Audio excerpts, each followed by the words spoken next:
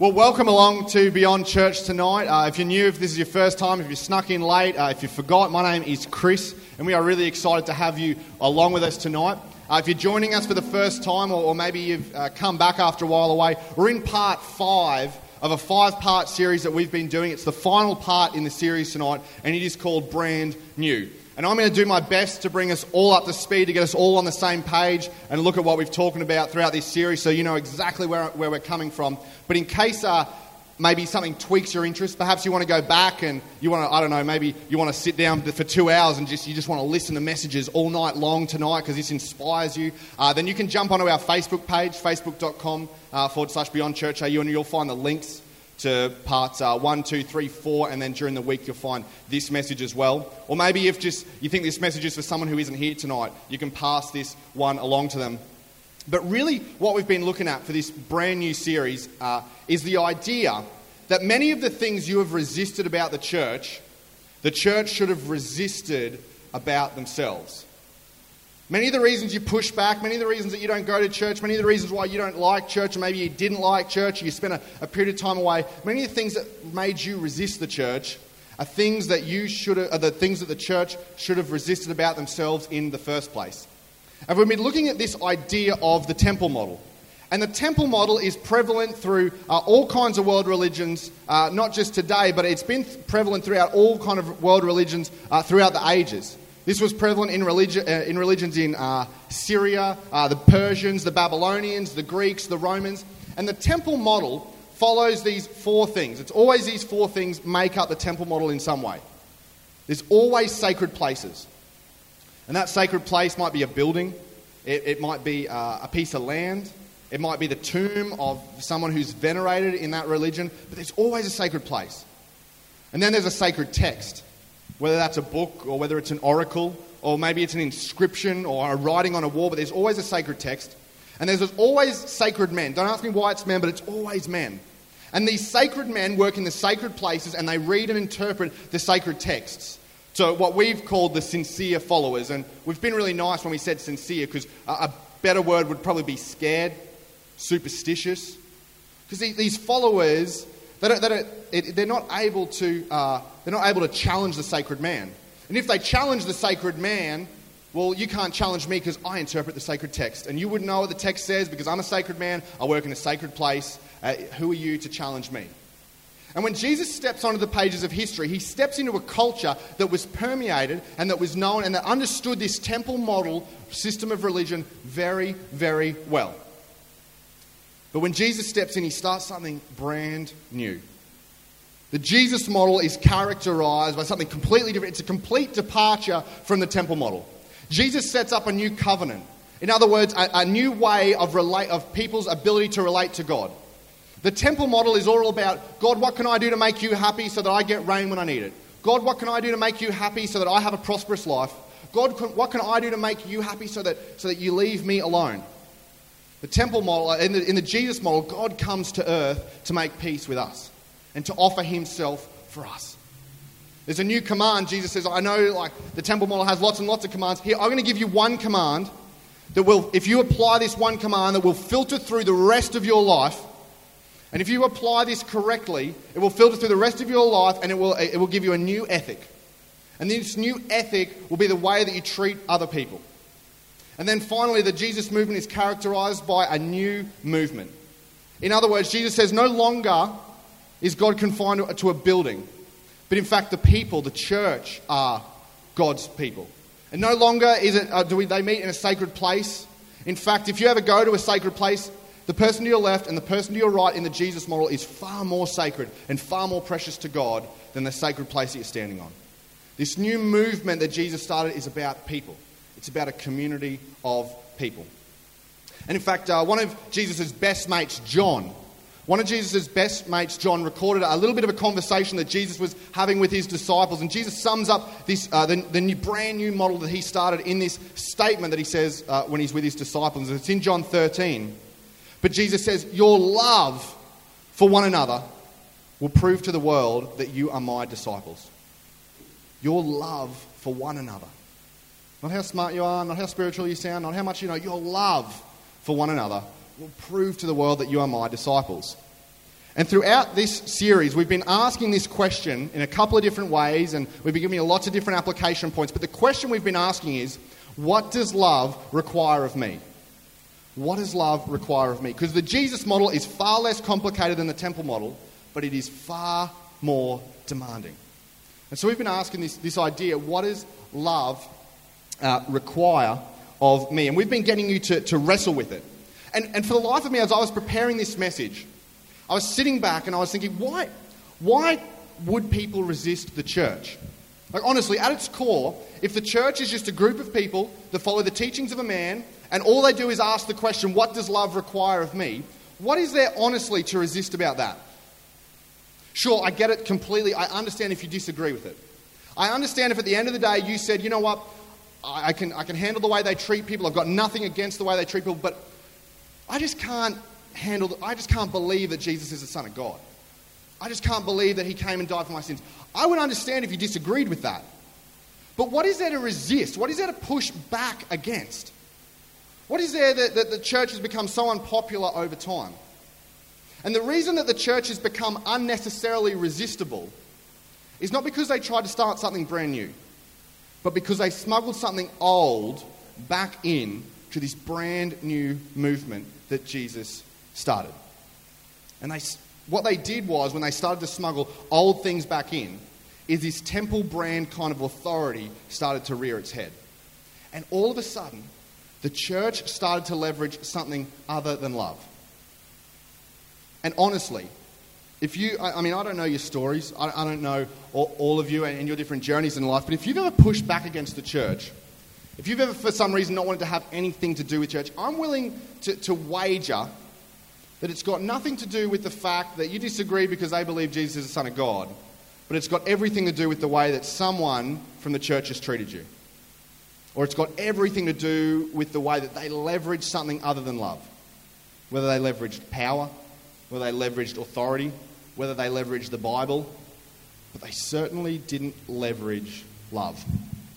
I used to live overseas and in the States, and so I would travel back over here every now and then. And when I would travel back, I'm one of these weird people, and I like to spend time in airports.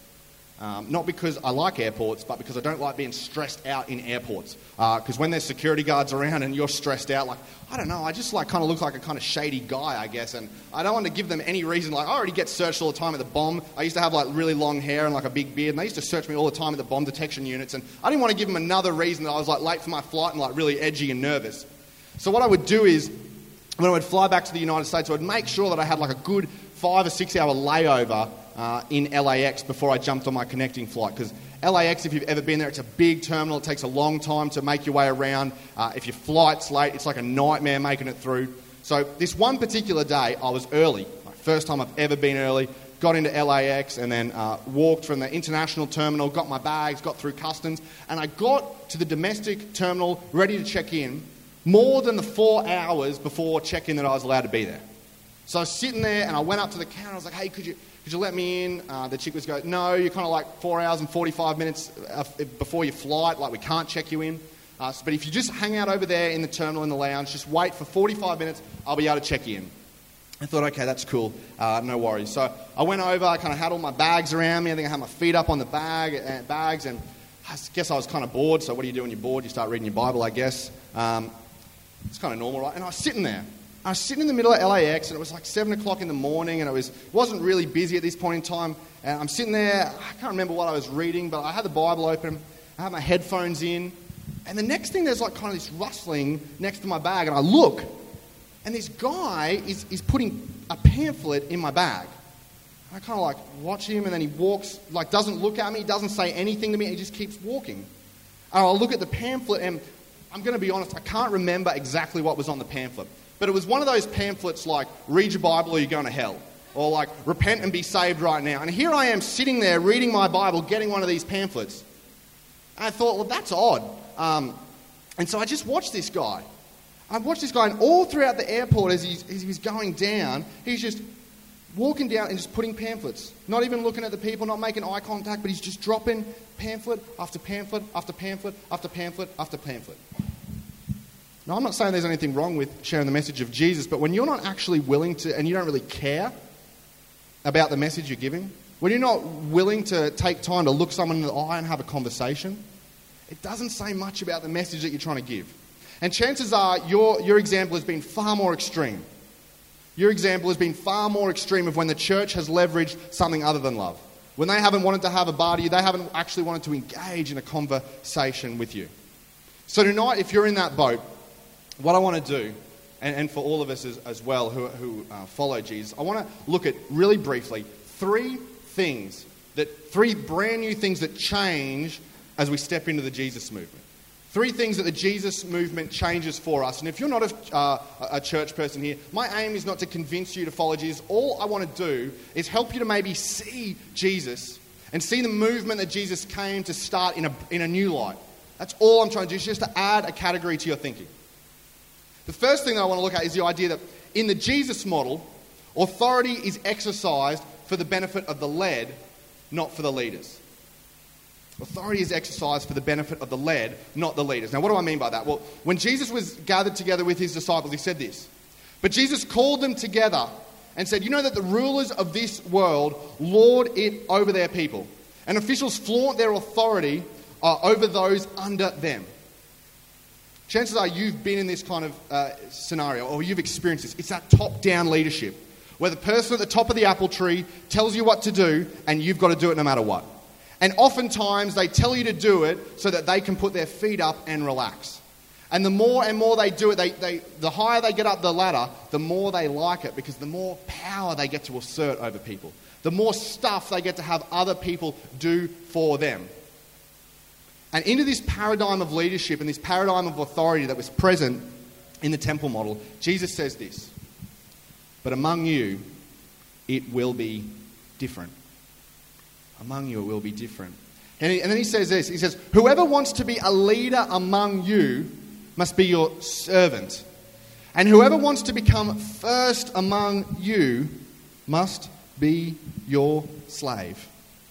In other words, in the Jesus model, if you want to have real authority, you need to know what it's like to be at the bottom of the pecking order.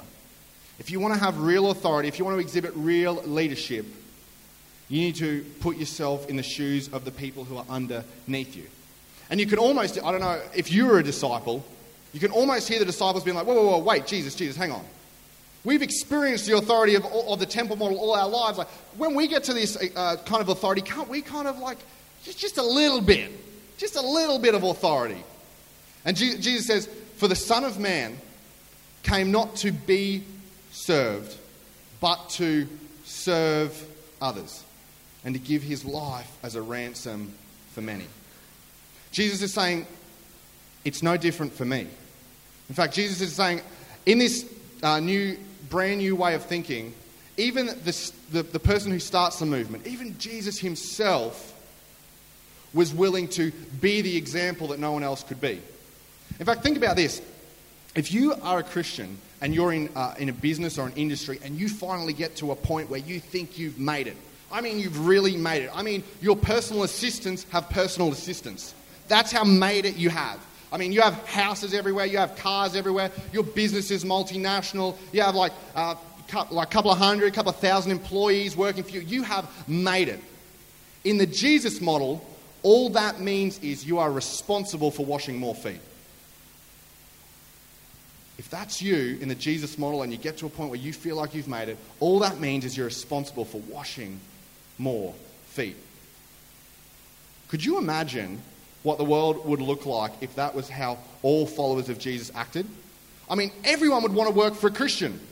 Not because they believed, that necessarily believed what they had to believe, but because their bosses, those people in authority, were willing to serve those underneath them, were willing to understand what the people underneath them were going through, and were able to not just tell them what they needed to do, but lead by example what they needed to do. Because authority in the Jesus model is for the benefit of the led, not for the leaders. The second thing in the Jesus model that Jesus flips on its head is this idea of spirituality. It's a word that we love to throw around. Spirituality in the Jesus model is characterized by how well one loves, not by how much one knows. It's characterized by how well one loves, not by how much one knows. In Galatians it says this, but the Holy Spirit produces this kind of fruit in our lives: joy, peace, patience, kindness, goodness, faithfulness, gentleness, and self-control. There is no law against these things. And oftentimes, for those of us who would say we're followers of Jesus, we characterize spirituality. And we have this box for spirituality, and we have the worst scale for spirituality. We have the worst judge of someone's spiritual. Maybe you've even heard some of these. You know, you come home from a Connect group, or you went to hear a communicator speak, or a pastor, speak a message. They were so incredible. Oh, they were so good. They didn't use notes, and they just had all these Bible verses. They just came off the top of their head, and they were just able to speak. And it was like they just got it. They were so spiritual. No, they weren't. They were prepared. If you walked into a lecture and your lecturer didn't know what they were talking about, you'd say you're not prepared. They walk into church and they know what they're talking about. They're spiritual. And that's how we measure people's spirituality, by how prepared they are. How much they prepared for Connect Group. How much they prepared to give a message. How well they read their Bible that week. Another thing we do, and if you're not a follower of Jesus, this might sound weird to you, but there's a language that Christians have. It's called Christianese. If you don't know it, that's great. I hope you never learn it.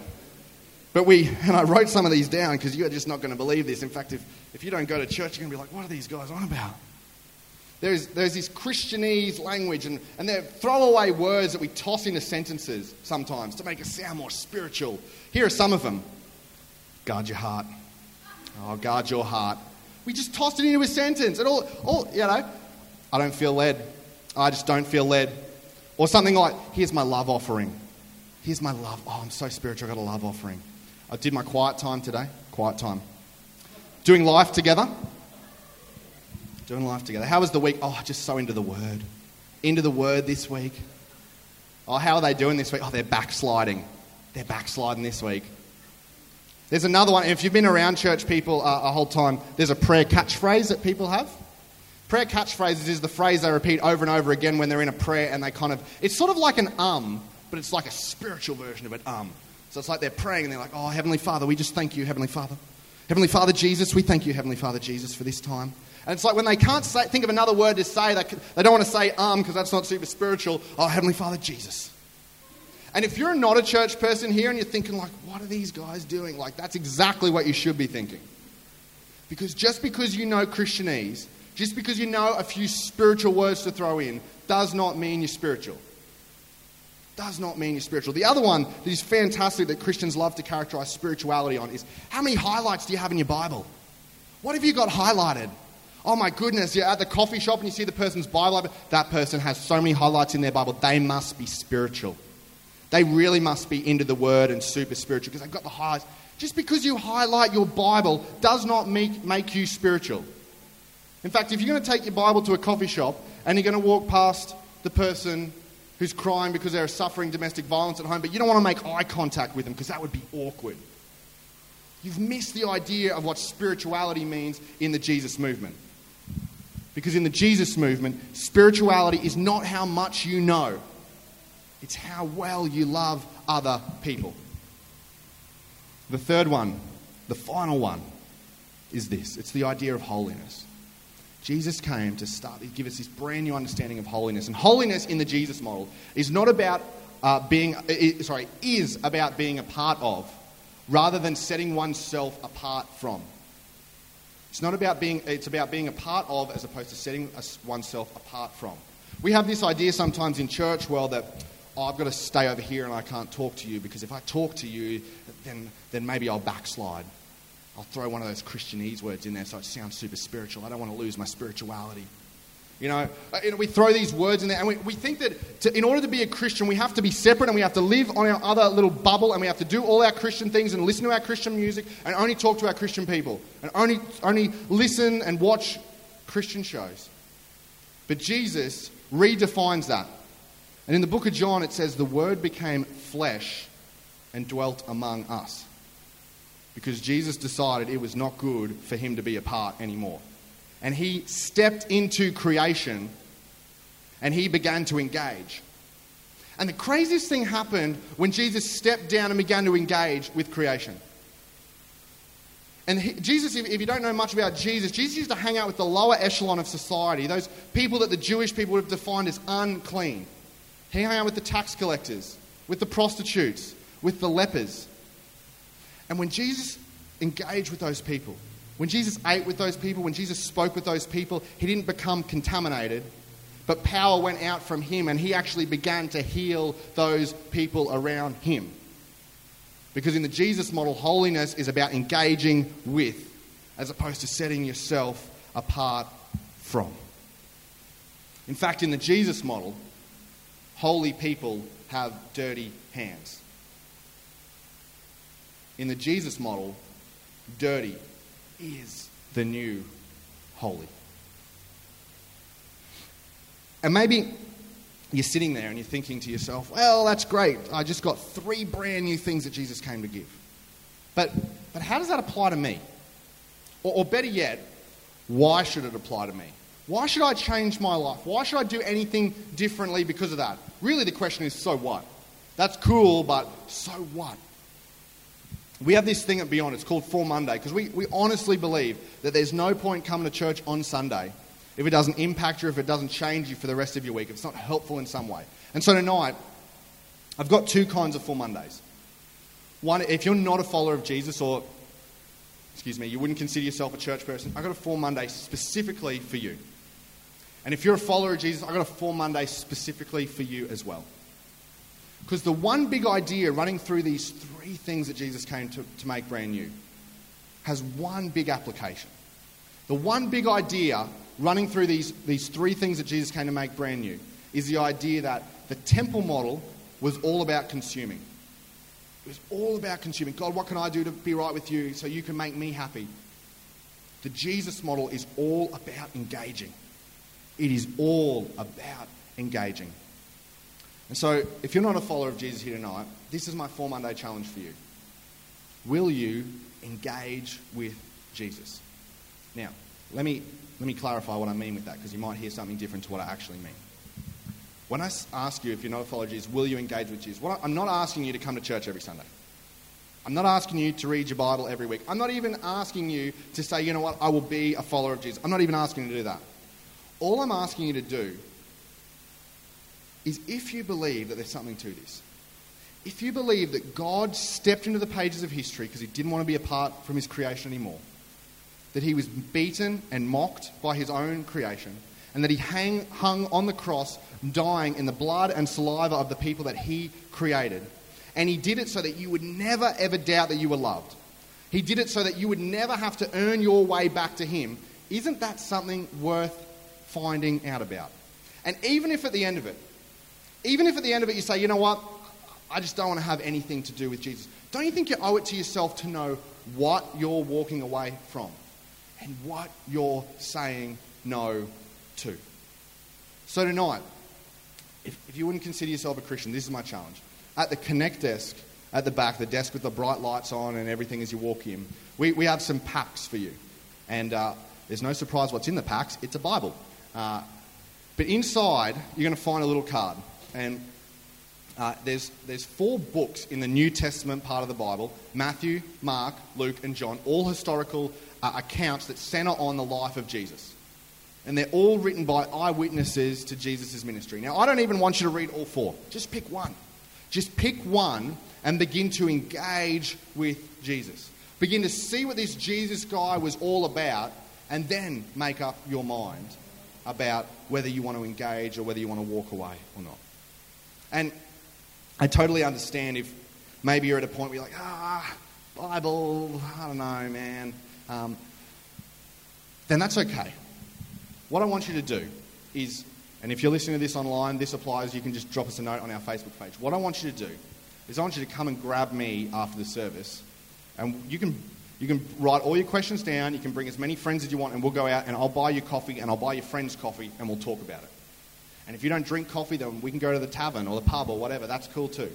And we'll talk about it. Not because I have all the answers to your questions. Chances are I probably don't. But because your questions matter. and because your questions matter to us at Beyond, and they matter more importantly to Jesus. And although I might not be able to answer all your questions, the least I can do as a follower of Jesus is begin to leverage love to try and help you engage with Jesus. So come and grab me. If you don't want to grab me, drop us a note on our Facebook page and we can get a hold of you. And if you're listening to this online, that applies to you too. And if you're listening to it online and you're overseas, then maybe drop us a note and we'll try and hook up a Skype time as well. And if you're a follower of Jesus tonight, this is a question, but it's really more of a statement.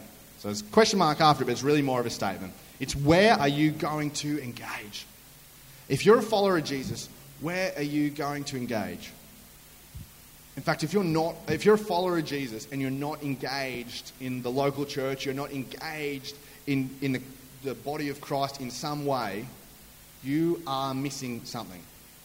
And the church is missing something as well. Because the Jesus model is all about engaging. Now, when I say engage, I don't mean come to church and sing songs that you like and go out and eat afterwards and go to a connect group that you don't lead. I don't mean engaging like that. That's consuming. I mean, where are you actually going to engage? Where are you going to serve? Where are you going to ask the question, what does love require of me? And then begin to act on that. And I totally understand that's confronting for some people because, your whole life maybe in church, it's always been about consuming. And you're like, well, why should I do anything about that? Why should I begin to engage? The church has been without me for so long. I haven't served for so long. Why does it make a difference? Why should I begin to engage now? And just for the last minute as we wrap this up, I want you to imagine there was a game of rugby league that took place on Wednesday night. And unfortunately, the wrong team won, but the right team won the series. But could you imagine, flukes are allowed to happen every now and then, right? Once every 11 years, apparently, is a statistic. But could you imagine what would happen if for that game, Queensland and New South Wales rocked up to one stadium and the crowd rocked up to another? And then on top of that, the commentators rocked up at a third stadium. And then the video crew rocked up at a fourth stadium. What would that be like for the world if you were trying to explain to them what rugby league is? If you were trying to show them a spectacle of what rugby league is? Because everyone's sitting at home watching a blank piece of grass and a game's being played somewhere else and a commentator's, they're looking at a blank piece of grass and they're just commentating what they think is happening, but they don't know what's happening. Imagine being in that crowd. You're just cheering and screaming for a game that's not even being played. You know it's happening somewhere, but you don't know what's going on. If you're a follower of Jesus and you're not engaged and you're disconnected, that's what we look like to the outside world. When we're trying to explain a game of rugby league and there's 4 different stadiums and we try and explain, that's what followers of Jesus look like to the outside world if they're not engaged. Because we talk about this guy who came and died for our sins, about how he gave everything for us, how he gave his eternal life, and how we just love him so much. But then what it looks like, and when people look at our lives and they say, I just don't get it. It doesn't seem to line up. But we can begin to change that. And we have the opportunity to get back to this brand new movement that Jesus started. But it's going to take us to begin to engage. It's going to take us to ask the question, what does love require of me? I'm going to invite John back up. And just as we close, just this last thing. Could you imagine what your world, just your world, would look like if for 1 month, 30 days, every single follower of Jesus in this room engaged the way that Jesus engaged? Just imagine how your world and how our community would be transformed for 30 days. You began to engage the way Jesus engaged. Imagine what it would look like for 3 years. Jesus, the books that are, the events that are written about Jesus, we estimate are about 3.5 years in length.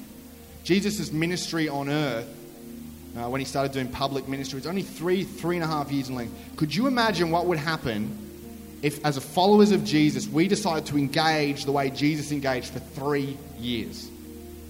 What kind of impact could we have? Better yet still, what would our world look like if for our entire life, for an entire lifetime, we began to engage the way Jesus engaged? The good news is we can. The good news is we can go back to the brand new model that Jesus started.